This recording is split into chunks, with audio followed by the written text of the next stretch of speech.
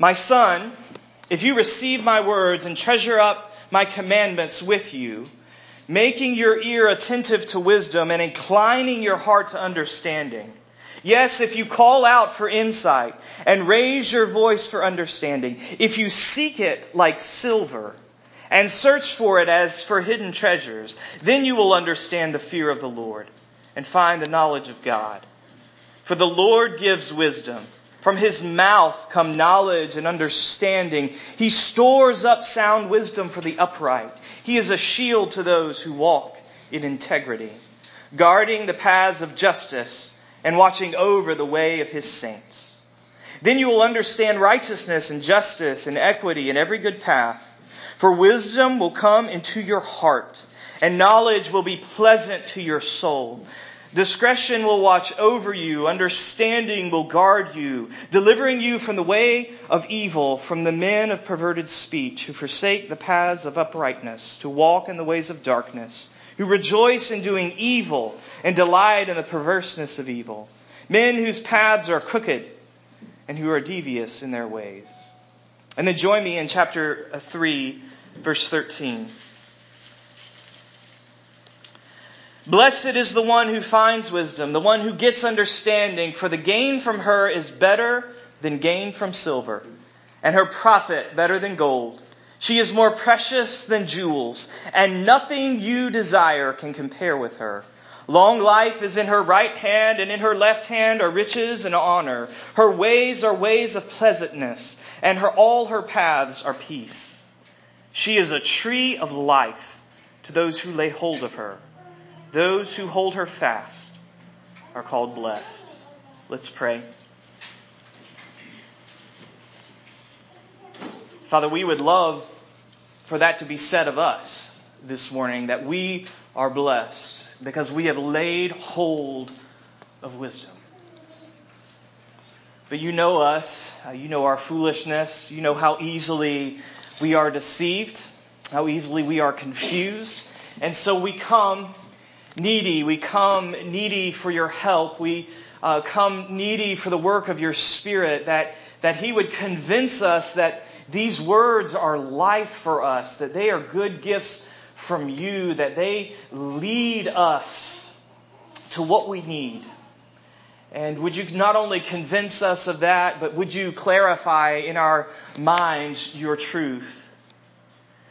And would you open our hearts to receive what you are saying, to receive who you are through your Son and Spirit for us this morning. And we pray it all in Jesus' name. Amen. I've been to the pharmacy a few times recently. Some of you know that. Our family has had a little bit of sickness. And at the pharmacy, I have discovered a major advancement in pediatric medicine. You see, back in the ancient days, when I was a boy, if you were lucky enough to get medicine, it tasted as nasty as possible. But now, when you go to the pharmacy to pick up medicine for children, they ask you, what flavor would you like?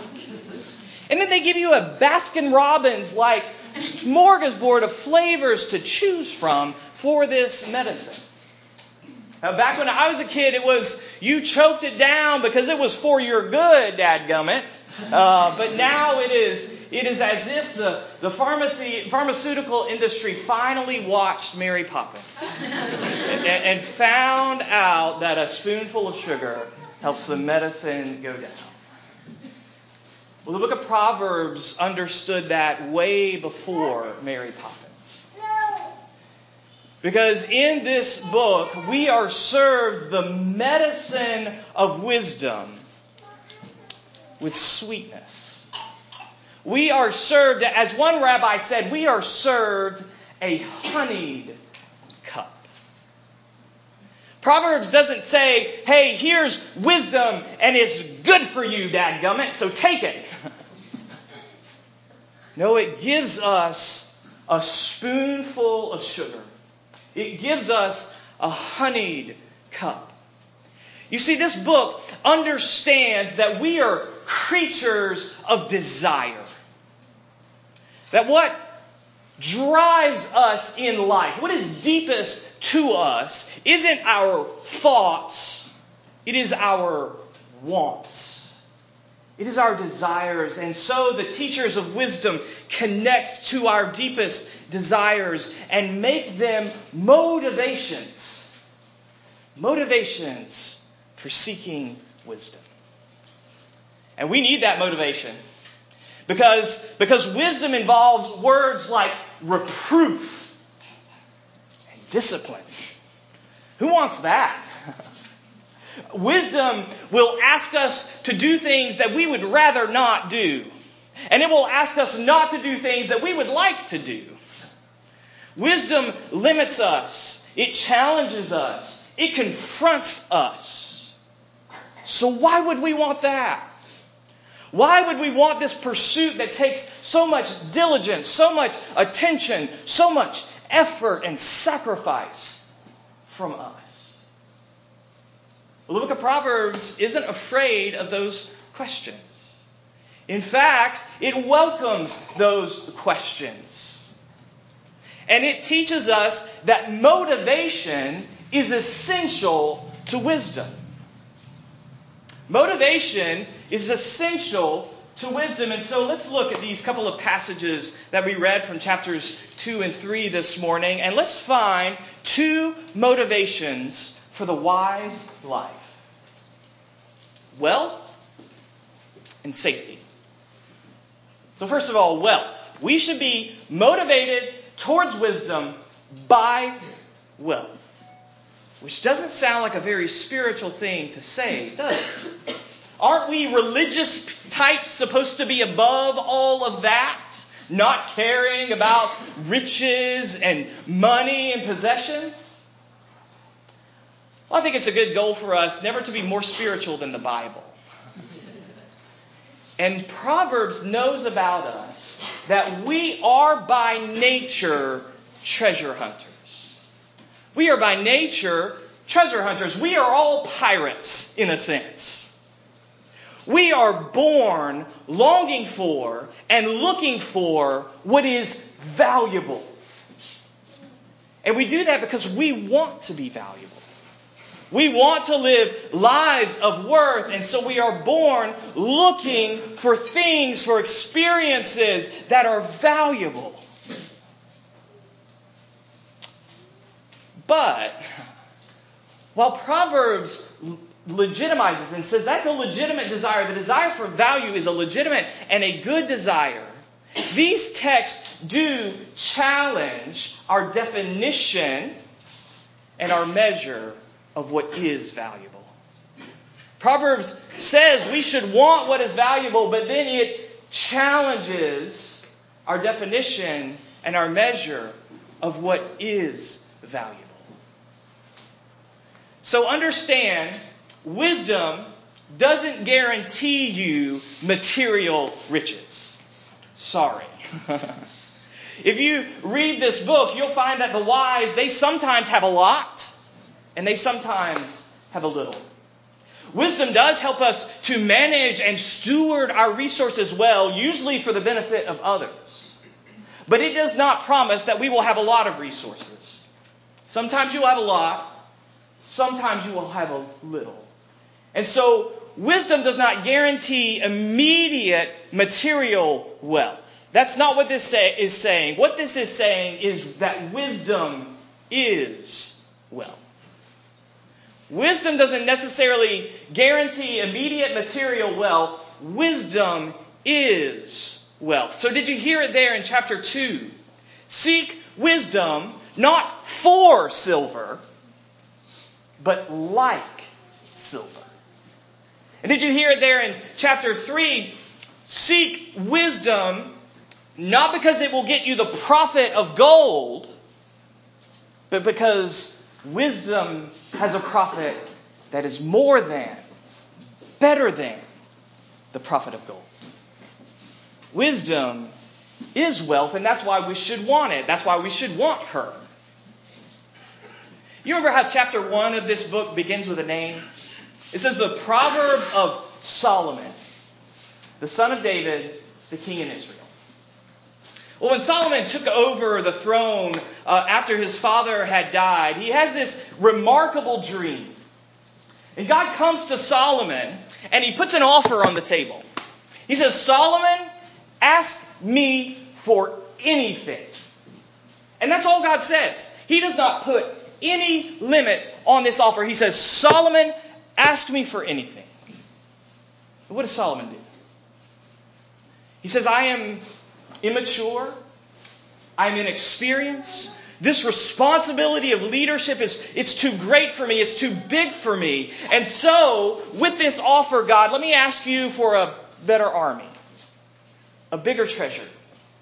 No, what does he do? He says, would you give me understanding?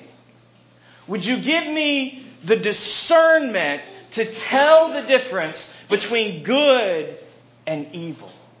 With the offer of everything on the table, Solomon asks for wisdom. Why? Because in that moment, he grasped what was most valuable. In that moment, he understood what true wealth was and where true riches lie. Wealth or wisdom is wealth. And that's why we should seek her. Now, why is wisdom so valuable? What makes wisdom such a wealth? So rich? Well, it's there in chapter 2, verses 6 and 7. We have to answer that what and why question with who. Wisdom is wealth because it comes from God. Wisdom is truly valuable, is most valuable because it comes from the mouth of God. He is the one who stores up that wealth for the upright. Wisdom is wealth because it connects us to the will of God. The value of wisdom is that it connects our life to what God most values, to what God desires for us. I know some of you share my love for the British comedy series Detectorists. You know this show? It tells the stories of some very strange people living in rural England who spend most of their time with metal detectors looking for treasure. And they try to legitimize what they do as important historical research. But one character, in a moment of honesty, says, all we're really doing is trying to find gold. We all just want to find gold. We're all detectorists. Maybe you don't have a metal detector, but we are all looking for gold. We are all looking for something that is of an inestimable value. And the problem is that we are so easily distracted. We are so easily distracted by counterfeit wealth, by counterfeit value. And the book of Proverbs wants to catch our eye. The book of Proverbs wants to catch our eye with the wealth of what comes from God. Wants to catch our eye with the gleam of God's wisdom. And it's not just the book of Proverbs. Did you hear the one about the guy who's wandering around the middle of nowhere? Maybe he had a metal detector, I don't know. But he's wandering around the middle of nowhere and he's in a field and he stumbles across a treasure chest in that field. And he goes and he sells everything he has in order to buy that field. And his friends are like, you're crazy. That's a terrible investment. But they didn't know what he knew. He knew where true wealth was. And a king better than Solomon, Jesus says of that story, that's about the kingdom of God. That's what it is like to stumble across the kingdom of God. To come across what God wants, what God is doing in the world, to be connected to what God values, to what He desires. That's true wealth. That's true value. What do you value in your life? What is wealth for you? How do you define the word rich? Now maybe you're still skeptical because there's no real money on the table here. We just have this vague idea of value. And I'm still asking you, the book of Proverbs is still asking you to engage in the sacrificial life of pursuing wisdom. So the question's still there. Why should we want it? If it promises some idea of value, okay, maybe. But with no real money on the table, why should we want the wise life? Well, I want you to notice that these passages, they move from value to protection. They motivate us towards wisdom, not just with wealth, but with safety. You are safe. That is one of the most powerful sentences in any language. And Proverbs understands that about us, how deeply we long for safety, and it connects to that desire. And so notice in chapter 2, verse 7, God is not only the treasure keeper, the one who stores up sound wisdom, but He is also a shield. He guards. He watches over. Verse 11 of chapter 2, these companion words of wisdom, discretion and understanding, they also guard and watch over. The wise ones want us to want wisdom because wisdom is connected to safety. But to understand this safety, we have to see its connection to the metaphor we talked about last week. If you were here last week, do you remember? Central image in the book of Proverbs. What is it? It's life as a road. Life as a path. And so notice here how safety is connected to that. This protection is protection for a path. And that's important because you need to understand wisdom isn't guaranteeing to the wise that nothing bad or painful will ever happen to them. That's not this safety. That's not what this is. This guarantee of protection is that the wise will be kept on the road that leads away from evil and destruction, and that leads towards justice, righteousness, and goodness. That's why then in chapter 3, verse 17, it can say that the ways of wisdom are ways of pleasantness, ways of peace. That's why wisdom is not only a path, not only a way, but verse 18, wisdom is a tree of life,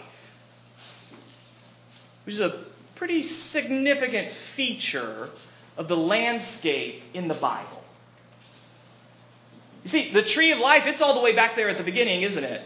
God made Adam and Eve, and He put them in a garden. And in the middle of that garden, there were two trees.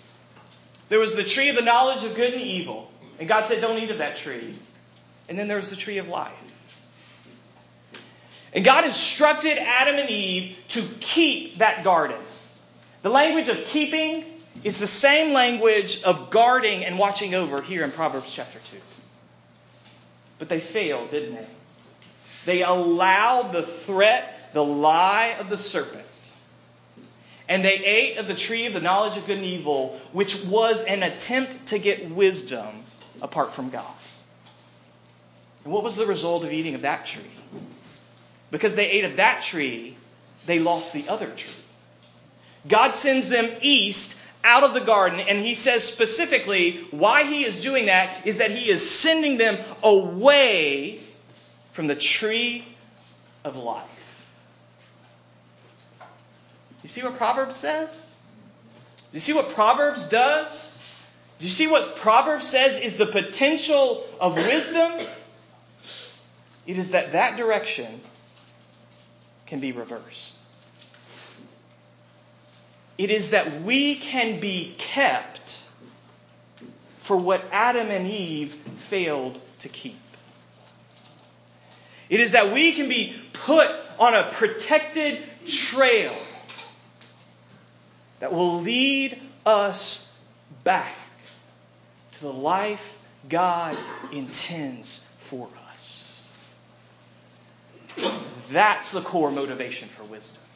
That's why we should want wisdom. That's what we should pursue wisdom, because she is the way back and beyond the life for which we were created. Frederick Law Olmsted is a name that most of you probably don't know, but all of your lives have been impacted by that name.